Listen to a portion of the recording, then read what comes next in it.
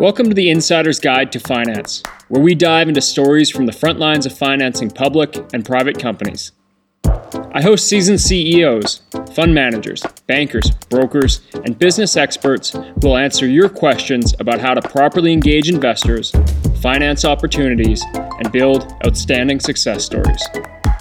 We dig into the educational how-tos and mechanics of structuring good deals.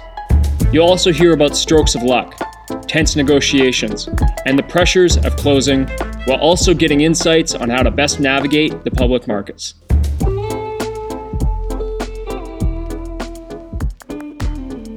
In this episode, I had the pleasure of interviewing Jeanne Sullivan. Jeanne is a general partner at ArcView Venture Fund, which is a leader in the cannabis space. And among many things, she's also an experienced technology venture capitalist. Forbes once cited her as one of the top women VCs changing the world, and there's no doubt about her passion and tenacity. She speaks about cannabis and finance to audiences around the globe, from stages at South by Southwest to keynotes at conferences like MJ Biz. She's got a wealth of information and experience to share. I'm excited to have her on the show. In our discussion, we got into many of the issues entrepreneurs are facing and what she's seen with the changing political and regulatory landscape in the US. Now, surely this podcast wouldn't be complete without some finance talk, so we got into how you should be articulating your business opportunity, as well as finding capable advisors and how to compensate them for their contributions. It was a great pleasure to have Jeanne on, and I'm sure you'll enjoy. On the line, I have Jeanne Sullivan. Jeanne, thanks so much for joining us. I've been very much looking forward to this interview, especially with the background that you have. You've got a remarkable career in finance, in the world of large corporate endeavors, and now a pioneer in the cannabis space with ArcView, and the list goes on. So thank you so much for joining us. Thank you. Delighted to be here and talk about a very vibrant sector, and that's the cannabis industry. Yeah, no kidding. There's so many places we can go with this. So what I like to do is kick off with a bit of background about yourself, a bit of an elevator pitch, and share with us what's got you excited. So what's fun to share is that I'm a long-time venture capital investor, co-founder of a New York-based fund, all tech. But in 2014, I rolled off my fund. Now notice, I don't use the word retire. I say rewire, refire, because I got plenty of juice left. I got lots of energy and curiosity for learning. So something happened that was major in 2014 in New York State. New York passed the Compassionate Care Act. That opened the door for medical marijuana licenses to be issued in the state. And we, meaning my husband and I, became investors in one of the first licenses here.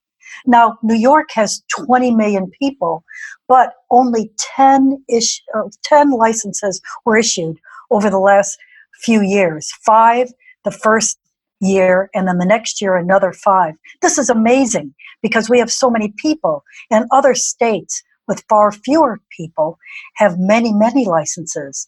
So a New York license means it's vertically integrated, you can grow, extract, and you get 4 dispensaries.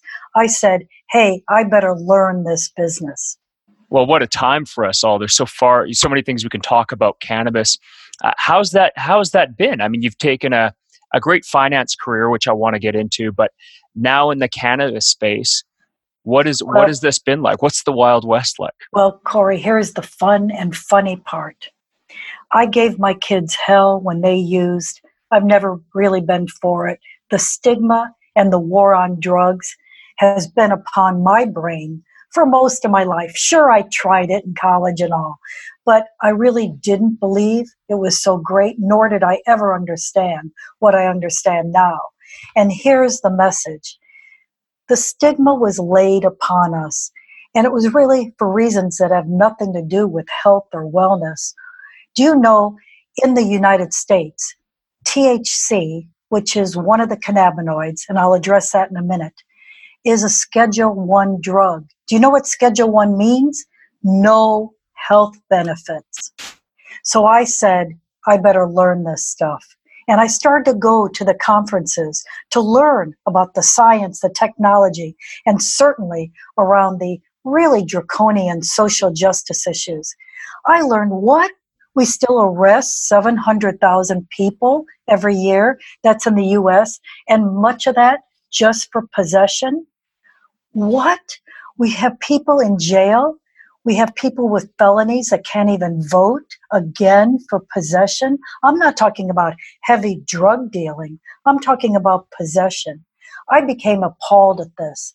But because I've been a long time investor, I saw the economic upside right away. I rode that technology wave and I said, I am riding this wave. And what got you into it? I mean, you having that background, that has to be of some form of even perception or ethical challenge you went through.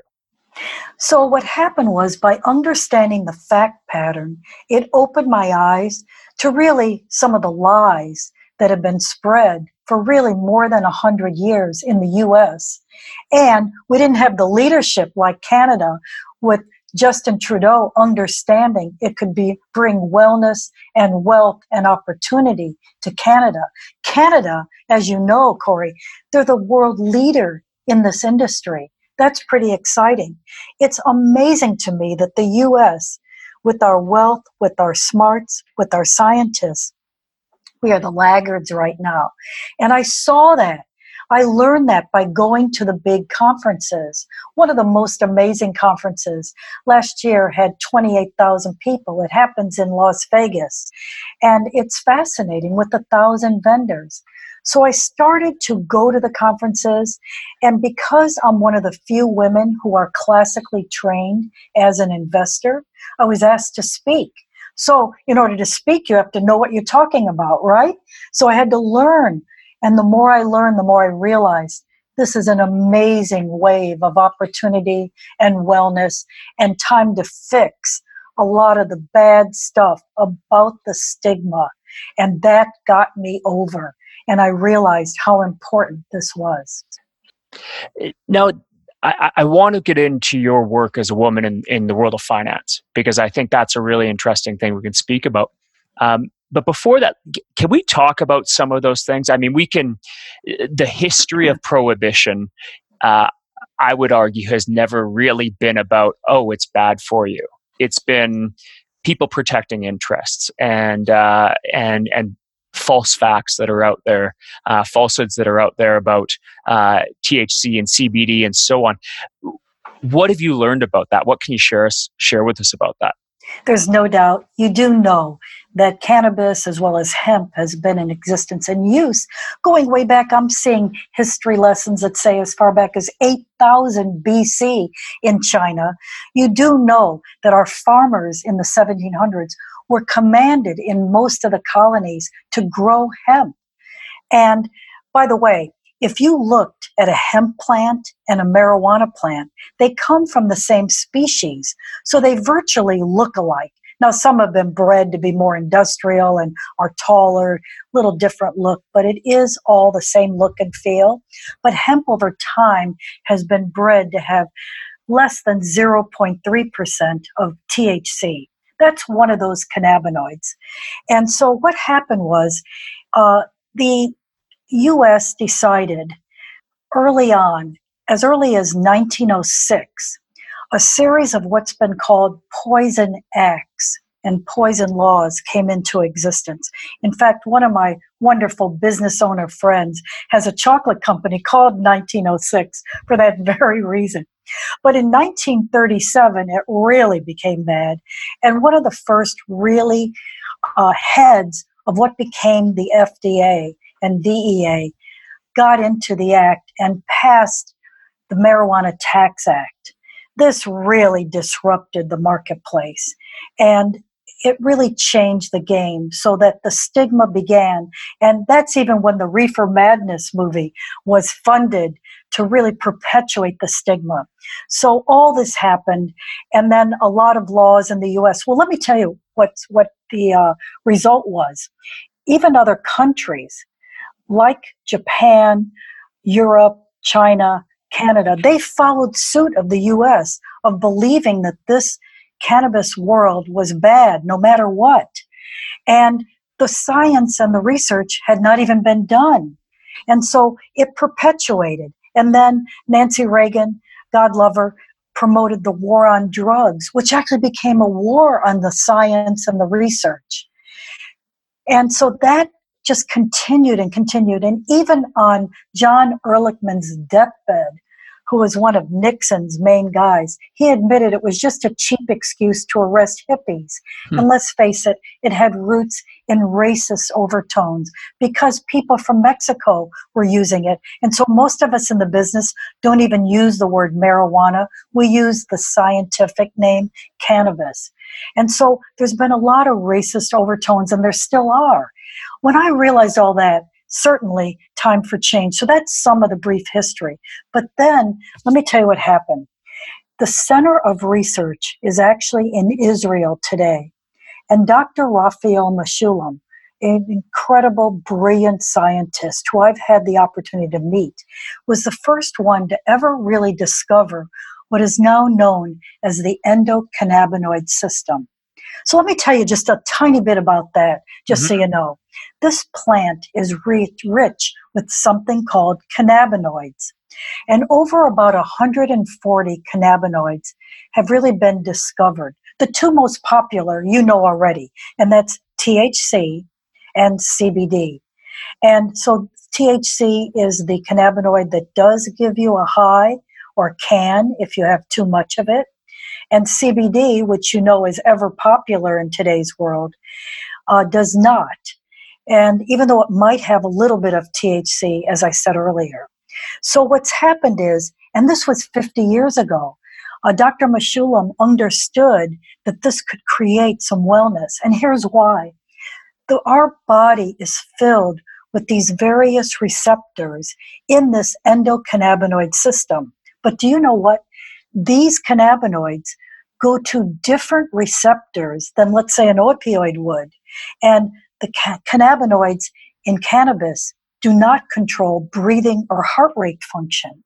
And so all this is new to be learned about and to be explored, of which the U.S. has really prohibited a lot of that research, which is just very disdainful. And now that's just starting up, because wouldn't it be great to be able to cure some illnesses?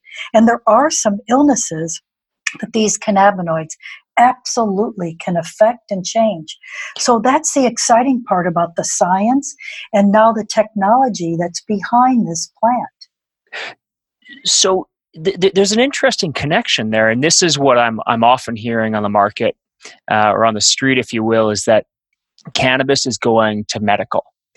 But we could tie back into back into the day with William Randolph Hearst, who was lobbying against cannabis. You could tie into numerous different organizations, including the alcohol industry, who were lobbying against cannabis and making it, quote unquote, illegal for so many reasons.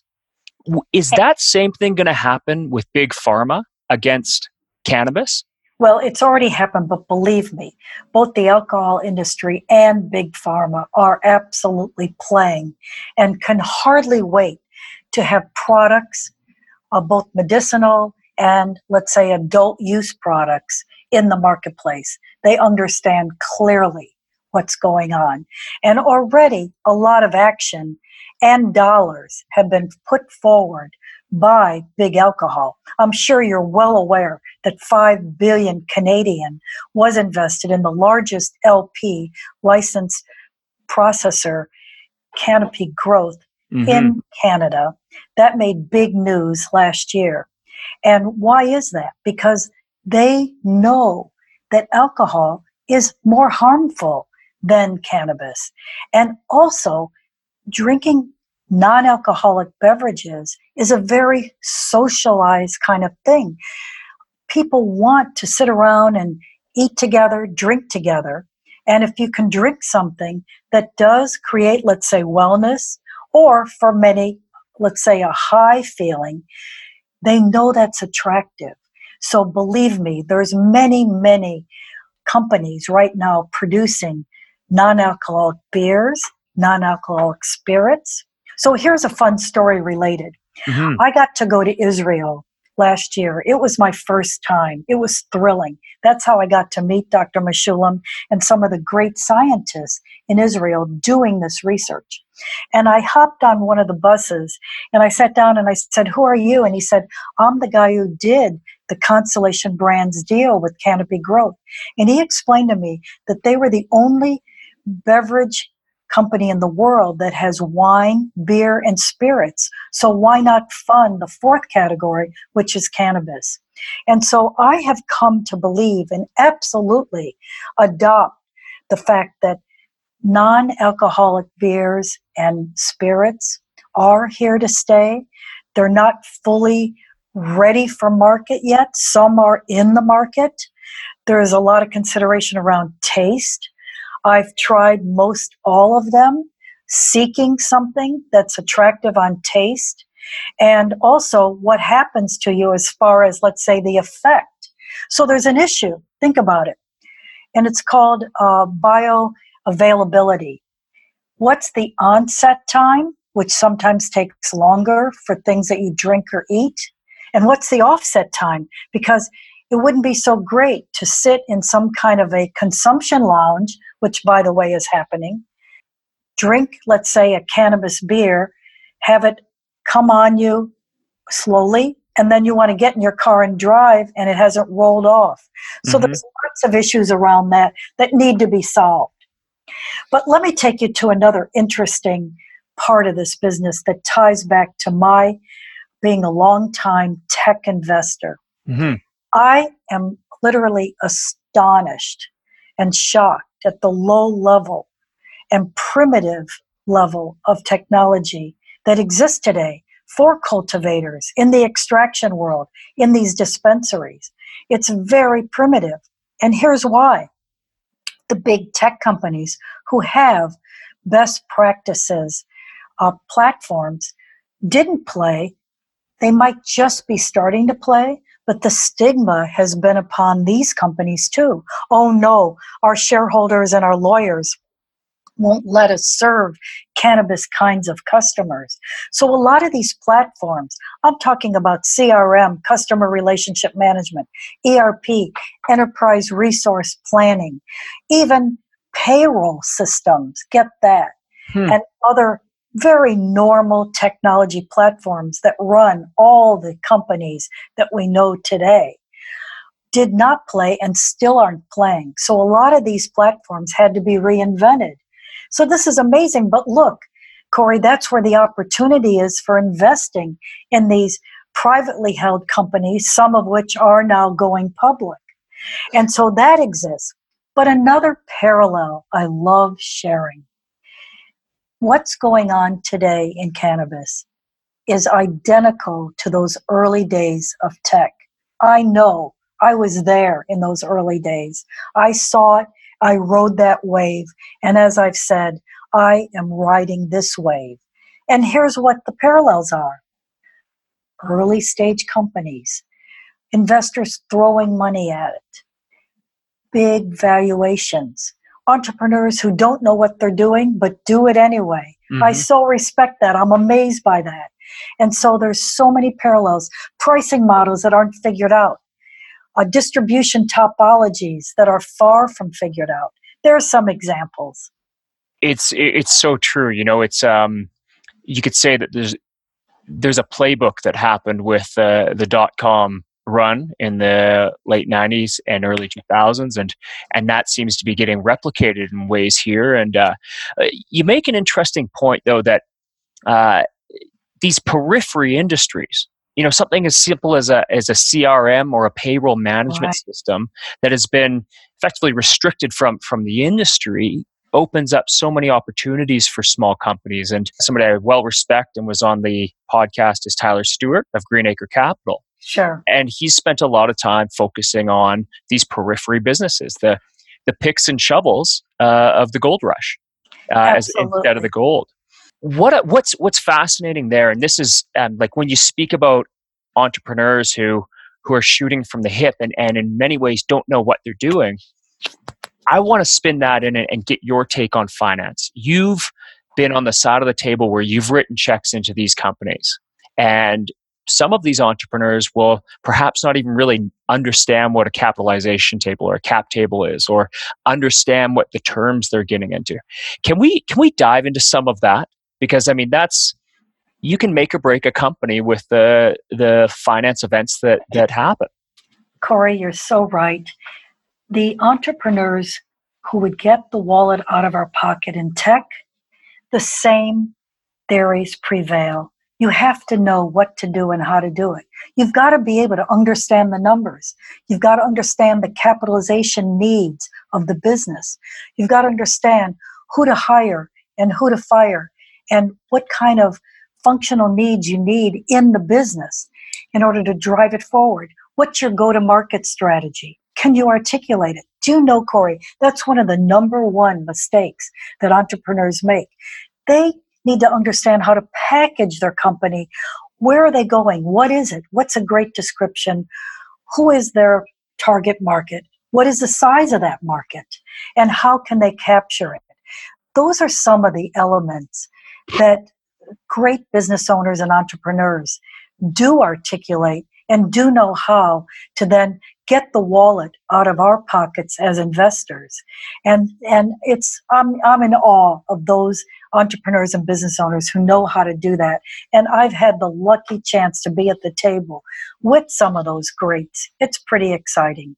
Well, no kidding, especially for the ones that became, solid wins and helped move your fund and your investments forward. A question that just came to mind was, in every meeting you had leading up to an investment, you would have felt very similar feelings of, this is going to be a win, and you would have had very similar, I think, rational arguments and economic arguments of why it could be a win. But not all of those investments would have been wins. What would be the difference between the winners and losers when you look back and reflect on that? It's really about one thing. It's about execution. And also, I love to tell this story. Bill Gross, who was the founder of Idea Labs back in the go-go era, studied his hundreds of companies that he invested in that were early stage. And there was one critical metric that made a difference. You know what it was? Timing. Your timing has to be right. I've invested in companies that were fabulous companies with actually terrific CEOs who were more than capable, but the timing wasn't right. And I use a line for that. Sometimes you think you're in on the ground floor, you find out you're in the basement. So early.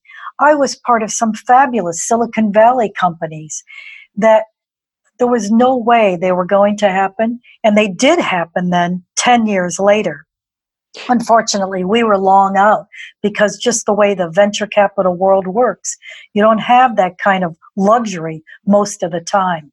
So the ability to execute, to be precise on timing, serving a market need, and knowing how to capture that customer, boy, that's critical. Now, the simple saying goes, you can never time the market. Can you time your execution of a business? For the investors who came in, or for the entrepreneurs who came to you and still come to you with ArcView, what are they saying that you're looking and going, I think they've got the right timing? Sure. First of all, experience counts. So seasoned entrepreneurs and business owners who have done it before, that counts a lot. Because then they're not making a mistake on your nickel. They might have made it on someone else's nickel. So that's critical. Second of all, knowledge. The successful entrepreneurs and CEOs, they have knowledge. Certainly there's some luck in there. The luck of getting investments early to build the business, of hiring the right kind of people around the table. So a lot of that is at play. But I believe that some of the smartest business owners and CEOs, they understand clearly the gap they are filling. Maybe it's a gap that some of those great companies need. And even today, there have now been hundreds of M&A transactions in the cannabis industry, filling a gap that one of those larger companies, and guess what? Your wonderful countrymen in Canada that are acquiring like crazy, they want to bring great brands that have been developed in the US up to Canada, because now Canada has allowed these brands to come onto the marketplace, especially the edibles and drinkables, starting officially in October and then on the shelves, or let's say by mail, which is such a brilliant way to receive products, by December 17th of this year. So Canadian LPs are coming into the US to look for those brands and some smart groups, because they know what's working in the US and they want to serve their marketplace. Plus, Canada has been able to export products to other countries that can receive cannabis products. So that's an example of what's going on in the marketplace, where smart CEOs know how to build and connect with those acquirers to bring those products forward. Isn't that exciting? It's pretty neat. It really is, and there's some pride that I have in our country for having moved an industry forward. Leaders of the world. The Well, leaders. that's It's really pretty nice to cool. hear. Yeah, it is fascinating. Yeah, I think there's always a worry that we will soon be eclipsed by the U.S. But I mean, there's a lot of stuff there. In fact, why don't we go back to talking about the U.S. and some of the like each state has got unique laws.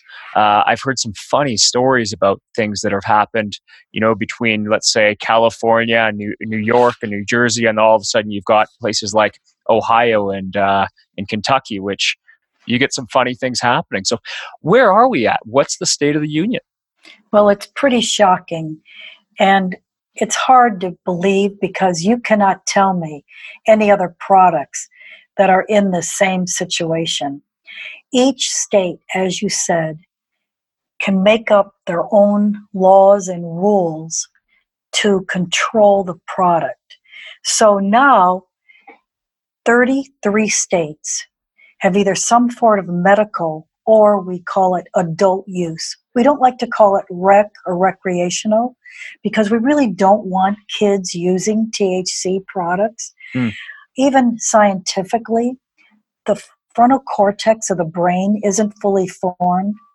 Let's face it, a lot of kids do use, but we're hopeful not for heavy use, because it could affect. That's on THC, and I've been doing the research, and I do believe that CBD does appear fairly safe. But what's going on is that right now there's a movement afoot for two big laws in the US that are important, and they are going to happen. One is called the Safe Banking Act. So we also have these silly rules where it's made it hard, not impossible, for banks to take deposits of plant-growing companies. They are less fearful about taking what's called ancillary businesses, which mean non-plant touching, so like the tech platforms or testing or that sort of thing. Right. Actually, banks can take deposits and do business, but there's a very heavy, what's called AML KYC set of rules and compliance laws, anti-money laundering, and KYC, know your customer. So we at ArcView have a federally chartered bank, because they know how to do that kind of compliance. And so that makes it easy for us to do business. Could you share that name? Because in fact, I know a couple of companies who we've ran into some pretty hard issues, and I mean, they don't take it lightly. They just close you down. Yes, they do. It's really bad. Our bank is a wonderful bank in San Francisco called the Bridge Bank. But let me tell you what most of the world in the U.S. has had to do. And actually, Canada is also affected a lot by this, because they have correspondent banks in the U.S., but things are lightening up a bit on that. And so there's about 70 to 100 state and local banks, community banks, that are able to take deposits and do business with cannabis companies, because they don't have that federal charter. But here's the good news. The Safe Banking Act does have bipartisan support. And who doesn't want safe banking? So let's give the banks a comfort feeling that they're not going to lose their rights or their charter if they do business. And it looks like that will go through. I was in Washington, D.C. for NCIA, which is the large trade association for cannabis. And we had more than 250 people lobbying congressional staffers as well as Senate staffers. And we're looking for more than 300 votes in the House to support this bill. And it looks like it is going to go through. Now, in the Senate, there's still a majority of Republicans, and they are fighting this bill, but we believe that will pass and create a safety zone. But then here's the more exciting bill that will happen also, I believe, before the 2020 election. It's called the States Act, and it will allow states to create the laws that they wish to create. So if you don't want to pass a law allowing adult use in Idaho or in Kentucky, you don't have to. And so that will allow the states to create those laws. And also to feel some protection about creating that. Now, if you want to have a little fun, I can see the future, so I know what's going to happen down the road. Okay. And this is definitely debatable, but here it comes. Yeah, bring it. Okay. So we have this guy in the White House, and he knows this could help him. And so I believe that he will help make the States Act happen. And that's going to really create favor. And he really doesn't want the Democrats to have their hands on that. So he wants to really own that ability because he knows. Do you know that in the U.S., 93% of the people favor, especially if a physician is involved with medical cannabis, and it's polling more than 63% favor. So that's a positive sign to the White House people. And also, I believe he knows, and you know who I'm speaking about. I decided to keep politics out of this podcast, so no names. Good for you. So I'm in the same boat. And so he knows that people favor that. So I believe that THC will be pulled off of Schedule 1, and it should be pulled off Schedule 1. Recall, I told you it means no health benefits in any way. We already know there are health benefits that really create wellness. Crohn's disease, that's why Epidiolex did have the first U.S. FDA clearance and clinical trial. Here is a UK company when we have many, many big pharma companies. And what happens, a UK company gets the first FDA approval, Epidiolex, can really curtail and end epilepsy in kids. This is a good thing. We need these kinds of products. Crohn's disease, multiple sclerosis, even migraines can be helped by these kinds of products. And of course, many, many other diseases that could be fixed or at least pain alleviated. We already know if you break your leg, you might need an opioid for the first couple days, maybe a week, but you don't need an opioid for 6 months. So these kinds of products can relieve pain. So what? No health benefits? Come on. People realize that this is completely crazy. And it was on there for reasons we've already talked about that have nothing to do with wellness. So I'm really in favor of changing the game and changing the stigma that exists. And let's do the research. Let's go into that a little bit.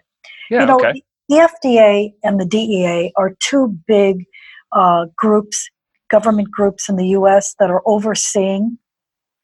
And now that CBD is really a big deal and on a lot of shelves, I even saw today that major supermarkets in the U.S. are going to be carrying CBD.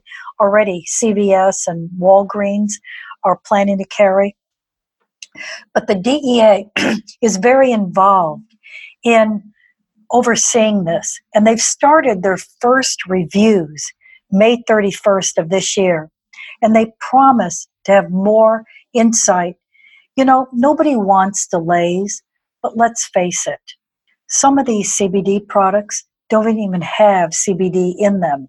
Some haven't even been tested. Mm-hmm. So you don't want to ingest or use on your family products that have heavy metals or grown with pesticides. So I do favor some regulation. In fact, those of us in the business say, let's regulate and tax these products like alcohol. Mm-hmm. Now, do you find that the FDA and the DEA are, how swayed are they with the politics? And again, no names, but where do you see that going with the future of that? I mean, is it something that is administration specific, or what does that look like with the FDA and DEA? You're right to say that they are swayed, and a lot of those appointments are political. But because it's polling so strongly, and because people have direct benefit and they're hearing those stories, the research and the science is becoming more known and more predominant. There's some research studies that are well underway by major hospitals and research groups in the U.S. So those kinds of activities are creating the breakthroughs we need and want. Now, from that, I mean, this is what I've been hearing, and I mentioned it earlier, that we're moving big into medical, into the world of medical cannabis. Going beyond that, what do you see as some of those hot sectors for investment? Yes. So let me expand your words that you use from just medical. We see actually a 3-tiered approach that will happen, and it's already happening. There are going to be the strict kind of pharma drugs, like you're seeing with Epidiolex. So we're going to see more and more of those coming from big pharma that have specific fixes for specific illnesses.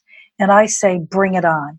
And you'll only be able to get those at a pharmacy with a real, let's say, prescription. Today, cannabis physicians don't really write prescriptions. They're called recommendations.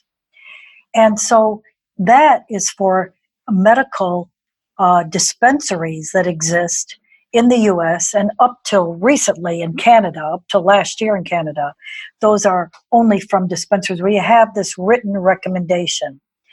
And it's for, let's say, certain types of products with certain potency levels of this THC. But then there's going to be this whole world of over-the-counter and adult use. Now, already in Canada, I think you know how it works, being Canadian. You go online and you can order whatever you want, and it comes by mail. And as you know, certain provinces can decide the distribution methodology. Mm-hmm. So in the Maritimes and in Ontario, that's where the Liquor Control Board is involved.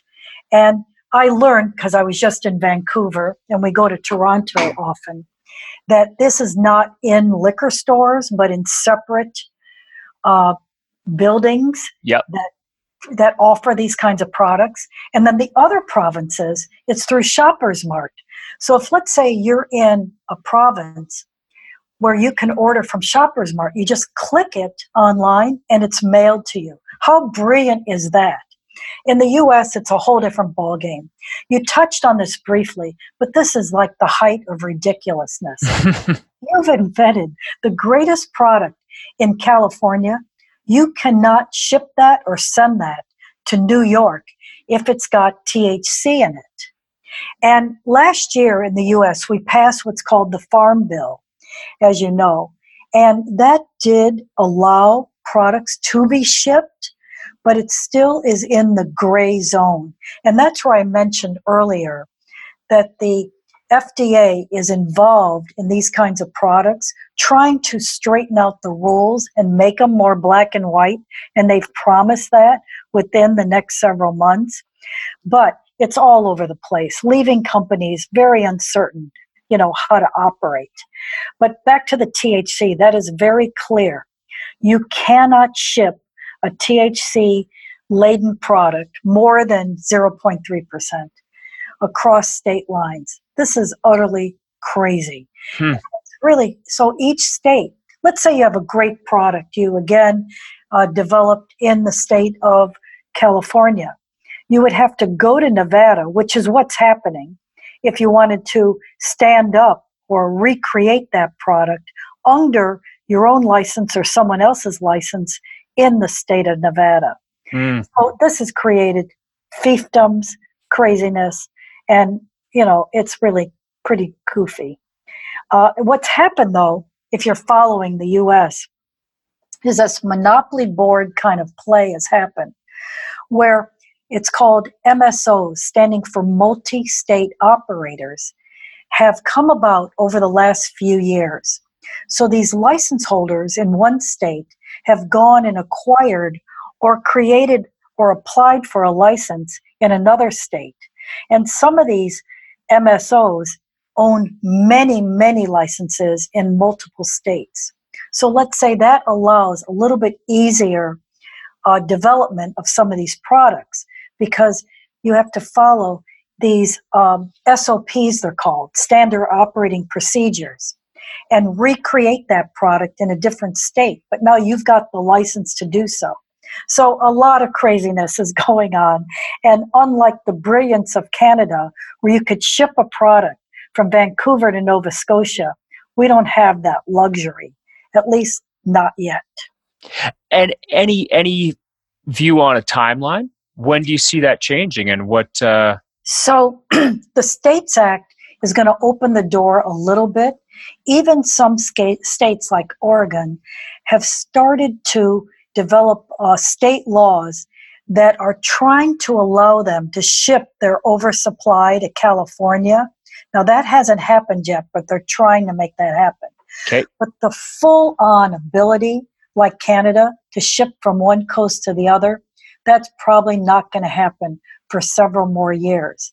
But it is going to loosen up. And in fact, it's really going to blow open the doors from an investing standpoint over the next year, I believe. This is my prediction, to allow the States Act, which is really going to make things a lot more palatable and a little bit less friction on the product side. So that's what's going to happen.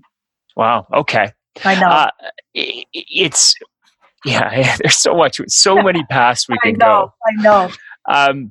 Let me pick up a couple threads that you asked about already.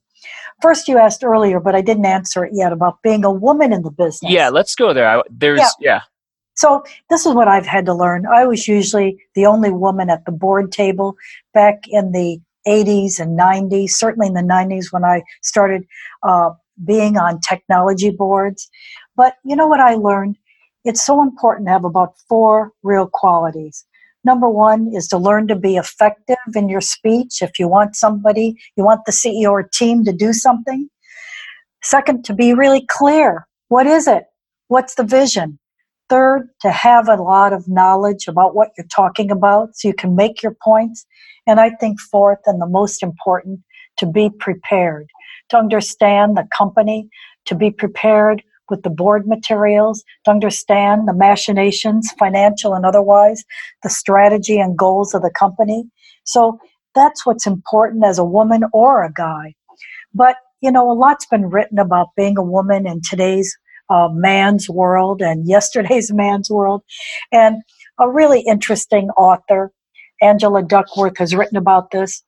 I was lucky to get a big download of 2 things that are really helped me through, and that's grit and resilience. Being pushed back, having the struggles, trying to even understand what feeds one's soul. And I love to address that for a second. I think both women and men can find personal and professional happiness by understanding what feeds one's passion, what drives one forward. What do you really want to be doing? Do you want to work on things that make a difference in the world? Then go do that, because there's so much opportunity. Maybe it means taking less income than you were taking, but finding that path of what serves you and how to bring products and all to the world that could really make a difference. And I know that that's what I'm doing today, leveraging more than 25 years of business building and technology, and then taking all that knowledge around resources, around contacts, around technology, around what I could bring to the table in this cannabis sector. But at the same time, creating some wellness, changing the stigma, and really creating wealth for people. That's a lot of fun and exciting to do, as well as trying to fix some of the terrible social justice issues that people of diverse nature have had to struggle with, being pushed out and wanting to play in this marketplace.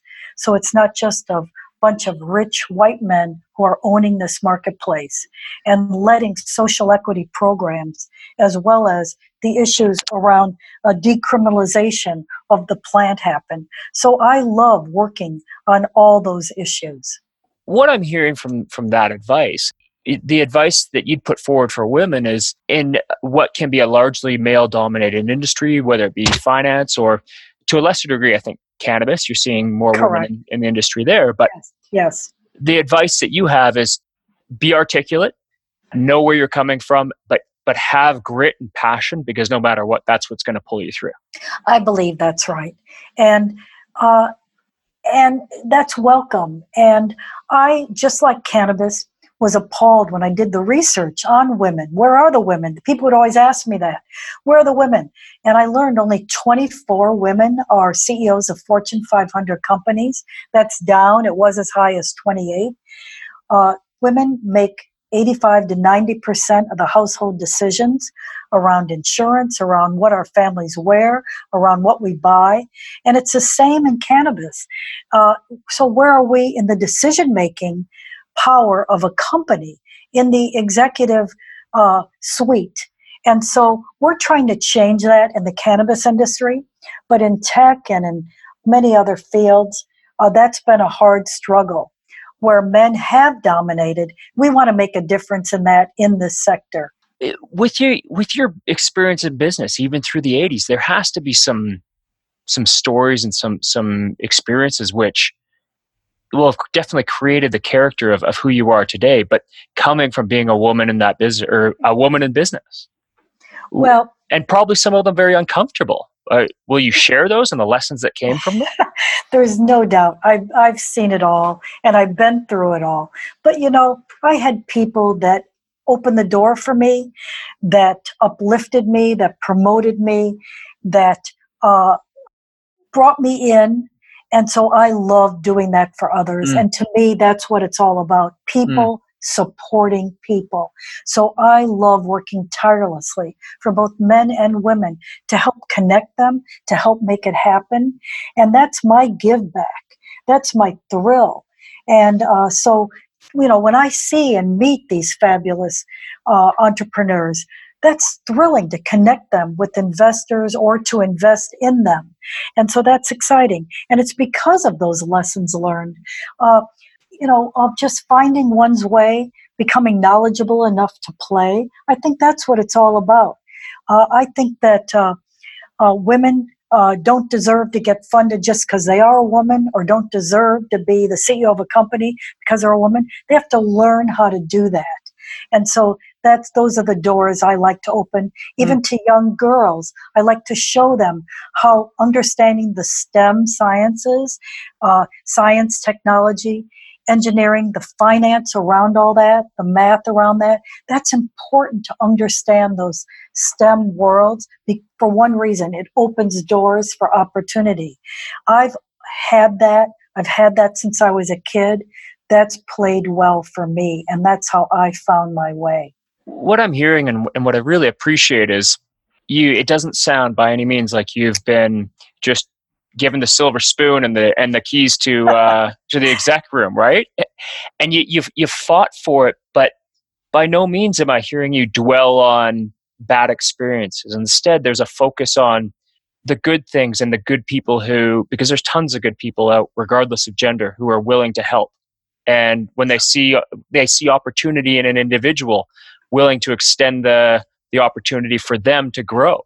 And that's what I'm hearing from you. And it's got nothing to do with being a woman, a man, or anything else. All right, totally. And I think the other thing we didn't mention, but so important, is finding one's voice. And Okay. so great leaders, both men and women, will help uplift people who are on their team and get the best out of them and help them find one's voice. And I think that's important. But the other thing I love sharing is if one ends up in a toxic situation, get out. You just cannot change that many times. So, I've had the privilege of actually having very few organizations or firms or businesses that I've worked for. I cut my eye teeth in the advertising world in my earliest days, which has been a great support system as an investor to learn how to package companies, to learn how to articulate go to market. Yeah. And then I got my tech chops from being at AT&T and Bell Laboratories for 10 years. I do have that curiosity for learning. And so I learned the ropes and I made mistakes. And that's exciting. I think you learn from your mistakes. And then in the investing world, which opened up for me after that, I've had the opportunity to invest in more than 100 enterprise level companies. And in that I've made mistakes. I saw the smartest of the smart. I saw the stupid of the stupidest, and sometimes in the same companies. And I made those mistakes. Again, issues around too early for days, or with CEOs who didn't know what to do and how to do it. But I learned to spot that better, got seasoned around that, both on technology and on people. And so those were some of my lessons learned. And now to leverage all that in this sector couldn't be more thrilling. And so that's what it's all about. Making mistakes, but being in an environment where you can be supported by people around you. And again, I love sharing that because that's what helps people, be their best and find their way. And that's just so exciting. No kidding. I mean, it's Yeah. it's interesting, your path and your journey there. Yeah. Can we move back over to ArcView, because you made some interesting points there. Yes. One, ArcView's got a hell of a reputation in the industry. So I'd like to hear in your words more about it. But then you make mention of your early experience in the world of marketing and advertising, and talking about entrepreneurs packaging companies. Yes, critical. There's a both go hand in hand. So I'd love to go down that path. So let me ArcView, yeah. There's a quick story on ArcView that's so fascinating to me. The founder of ArcView, a wonderful man named Troy Dayton, built ArcView, founded it more than 9 years ago. Why is that? He saw the terrible social justice inequities. He saw people being put in jail and could not stand that. And so he founded this group because he saw before most that investors would want to convene and come together and invest and share investing ideas. One of the best stories around that is it was held in a really great law firm in California. And the very guy who hosted it was a lawyer. And his partners called him in and he said, "What are you doing?" He said, "Well, I'm hosting ArcView. This is one of their first meetings as we're convening with some great, interesting entrepreneurs in the business." You know what happened?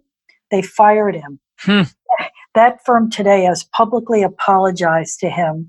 This lawyer is one of the best lawyers in the U.S. around regulation and reform and the industry. And that law firm practices today in the space. So you can see the stigma's been around, but ArcView started that way. And then over the last several years, they've really built it up to be a membership organization where at least about 1,200 members have invested more than $250 million in just about every company you can think of, because they hosted many vibrant events. And today we host about 5 events already this year. Vancouver, which was so fabulous, and Santa Monica. Last week we were in Chicago. in October, a big New York event where I live. And this will be fabulous because here's where the Wall Streeters and a lot of the wealth and money is. And then in December, we go 2 days in Las Vegas right before the very large MJ Biz conference, which is where 30,000 people will be this year. And I humbly share, I got to do the keynote at that MJ Biz conference a couple years ago, showing the very comparisons I've spoken of today, the tech world and how similar it is to the cannabis industry. So ArcView now is morphing itself from just events to being an asset management firm, bringing a number of investment platforms to bear to serve this growing group of members. So people want to invest and they want to know how to invest, and they don't necessarily want to put huge amount of money in, but they want to invest some money. So we're creating both angel networks as well as funds. I've been working on a fund and allowing people to invest behind some of the future great companies of our time, because there's more and more entrepreneurism happening to fill this. And this is thrilling. So what happened is Troy Dayton found me at the MJ Biz conference several years ago. And he said, Jeanne, I need you. I need classically trained people to help me find great deal flow and find more and more investors. So I've worked tirelessly to help create a vibrant group.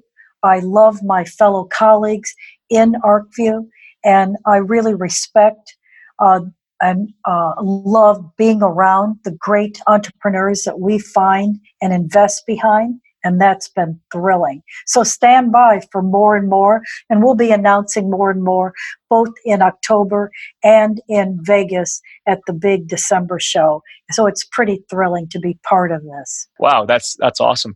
That's really interesting. I didn't know that history. I know. When it comes to the programs and the events that you hold, Yes. I'm picturing these very similar to angel investor events where you have a group of angels and perhaps you have some select companies who come to speak with, pitch, and engage these investor audiences. Is that what these events are? Is there more to it, or how do they look? Right. That's right. And it's not just angel level. Many are early, but now we're seeing more and more with some really nice top line revenue and some quarter after quarter growth. So it doesn't have to be just the earliest ones. We're seeing some of these MSOs, multi-state operators, pitch. We're seeing some very interesting companies come and show their story, as well as talk about some of the M&A activity that has occurred. So it's a wide variety of both content in a variety of subject matter and stage. And that's what we're going to continue to bring to the membership. So we're just thrilled. And the reason we're able to do this is, you may have seen, we just recently closed a funding for the core business. So two pretty interesting groups have come in. One, a terrific fund called Cresco Capital, which just recently announced the closing of a nice size fund. And they see us as very relative because we can feed into them some great deal flow. Mm-hmm. And then another group called Trivergence and Ampology here in the New York area. And they have a real track record about building membership organizations. And so more there as they plan to build bigger and better entity of ArcView. And we're all just thrilled to have this new infusion of capital to help build up, because yes, there's more and more players in the investing space, and that's good. And we're in that first group of great platforms to play. In the go-go days of the internet, there were more than 2,000 funds and various kinds of groups. And so today there's really just a couple dozen, and we're proud to be part of those early investing groups and be part of the build of this industry. So what are the questions that I know listeners will want to ask, especially the entrepreneur side of that equation would be, how can they get into ArcView? How can they attend those events? How should they approach it? and what's going to help make them stand out? Yes. So today we're looking for accredited investors who want to place anywhere from 100,000 and up or so in the marketplace. But in the future, we see more and more ability for even a crowdfunding type platform. And I think one way to play is to start reading. There's some wonderful, wonderful trade publications to read. ArcView has made a name for themselves because they publish the seminal research on the industry. So all that's available. So going to the website can teach you more. And then reading some of the key trade publications are critical to learn so you know what's going on. Plus, I think it is important to follow the public marketplace. And again, here's where your countrymen have shined. The Canadian Stock Exchange has become the stock exchange for more than 150 cannabis companies, many of which are in the US. And most of those companies are not allowed to be on the US stock exchanges yet. Some are, but not many. Going to the CSE, which is what stands for Canadian Stock Exchange, and we know the principles of that exchange. They've done a great job of creating access to capital for these companies. So reading about those are very, very positive ways to learn what's going on in the marketplace and understand what's happening.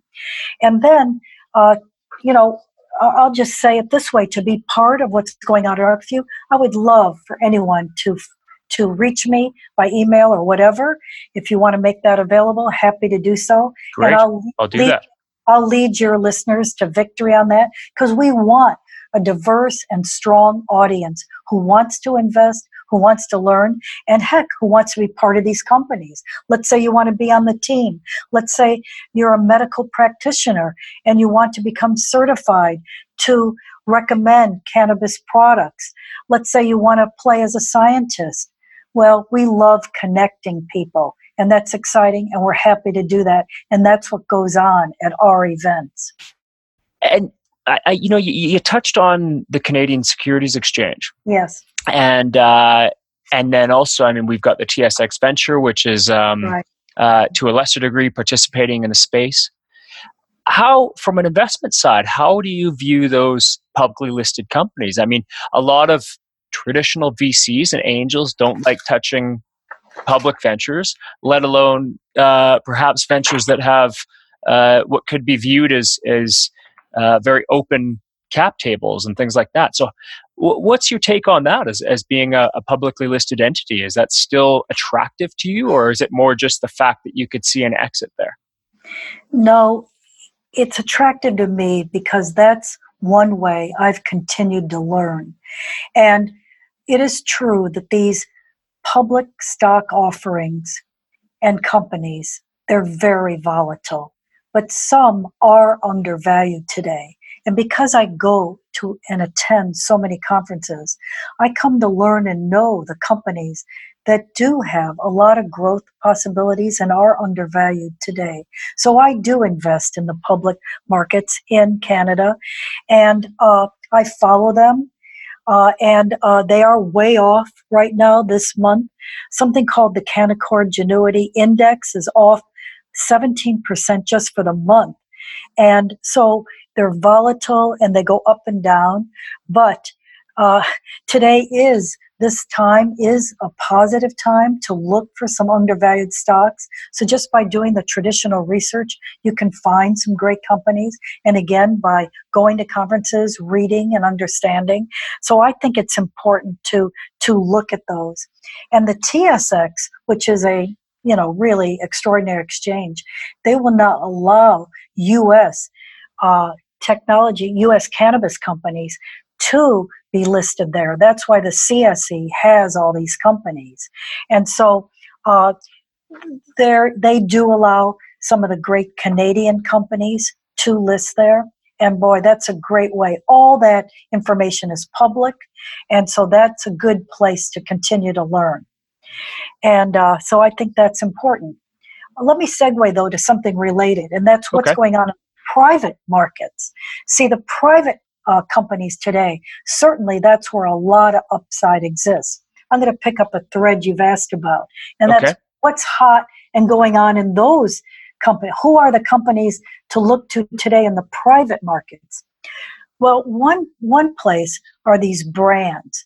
We're seeing more and more celebrity brands around both CBD Mm. and adult use products. Celebrities standing behind these brands, putting their name on them. What about testing platforms? Testing's critical.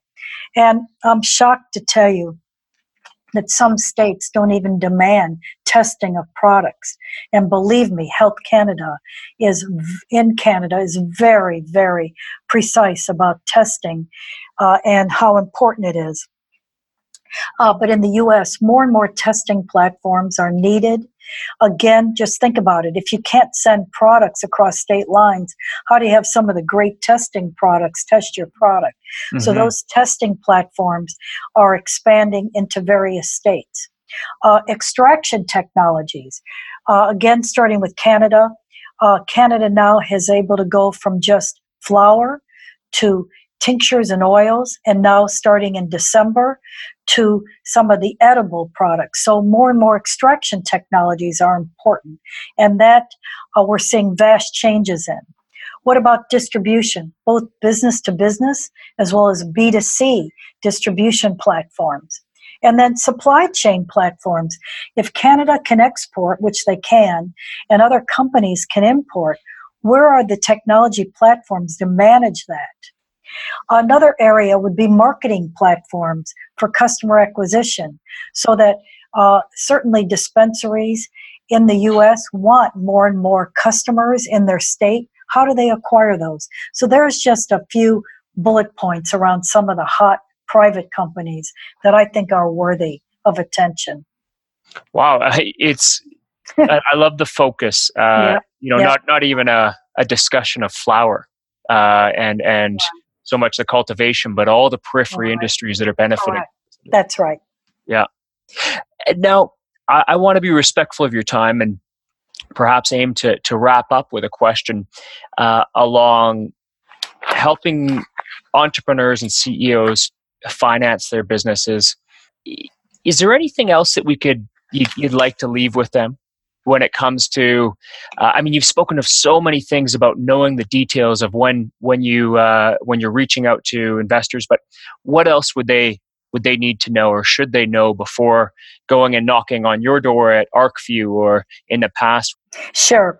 So I really feel that in today's world now, 2019, with all the vibrancy of what's going on, now there are plenty of experienced investors and entrepreneurs out there. Seek that mentorship.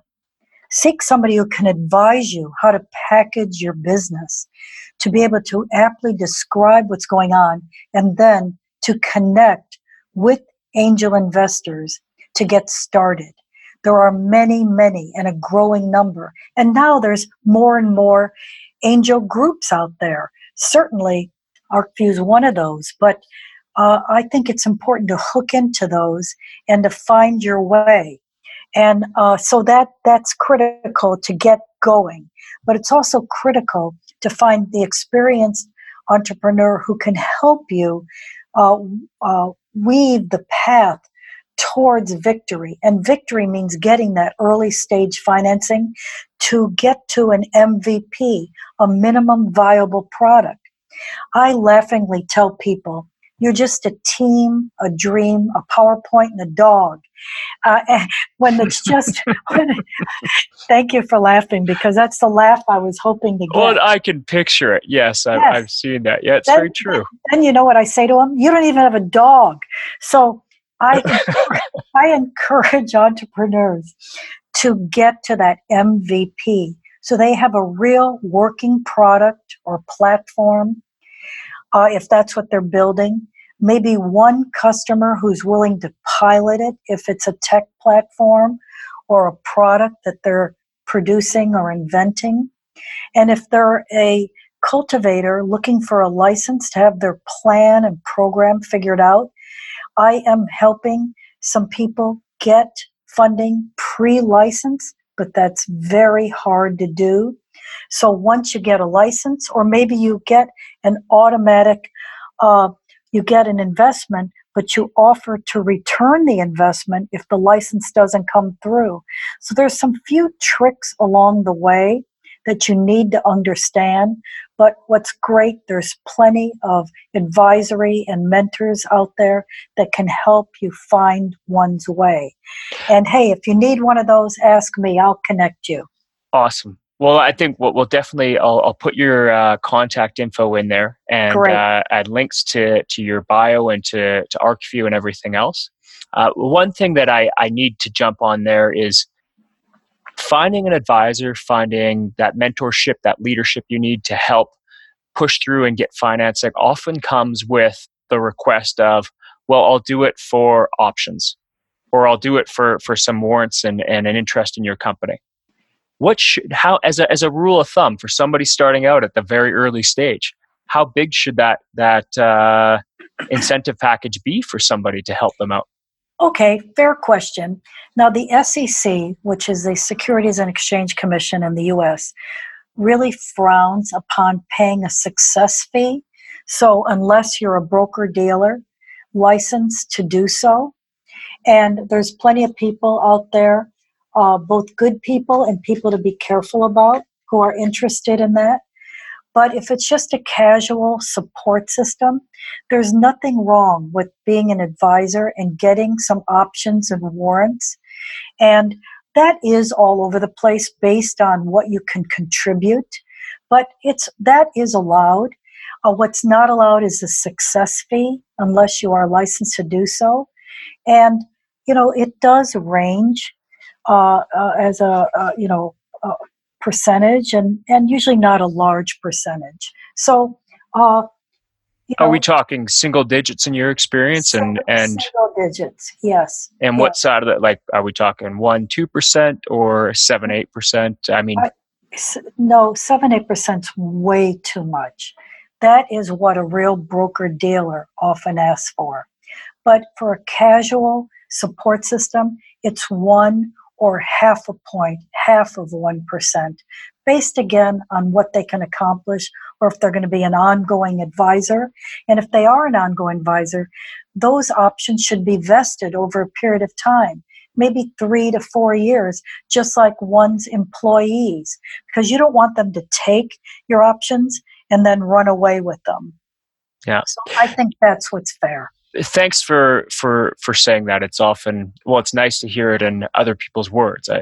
It's a broker dealer might take 6, 7, 8% for early stage money they're helping raise, but for those advisors, yes, I mean, it shouldn't even be into a percentage. It should be less than that, because what I argue and often see is people forget about how easy it is to just hand out capital in the form of shares, and it comes to bite you later on. So totally, that's a big mistake, really big mistake. But also one of the joys of this, if let's say you're supporting a CEO, maybe you'd like to be part of the team. Maybe your future role is head of sales or head of marketing or an ops person. So it's a great way to see if this is a good connection with the kind of culture and leadership that one would like. So I encourage that kind of connection and time to work together, especially if you're drawn to the business and the sector. Excellent. Well, looking at time, I want to just take a minute to say thank you so much for helping prepare for this call, and then also for sharing so much information. I can't wait to get this out into the public domain. Corey, thank you for this opportunity. Really enjoyed it. Have a great one. Thanks for listening to this episode of The Insider's Guide to Finance. If you enjoyed what you heard, please share this with your friends and colleagues so they can benefit as well. You can also subscribe and leave a review on iTunes or the Play Store. Your support there is really appreciated. For future episodes, if there's a question, topic, or specific person you'd like me to interview, feel free to reach out. You can connect with me on LinkedIn or through my website at creativereturn.ca.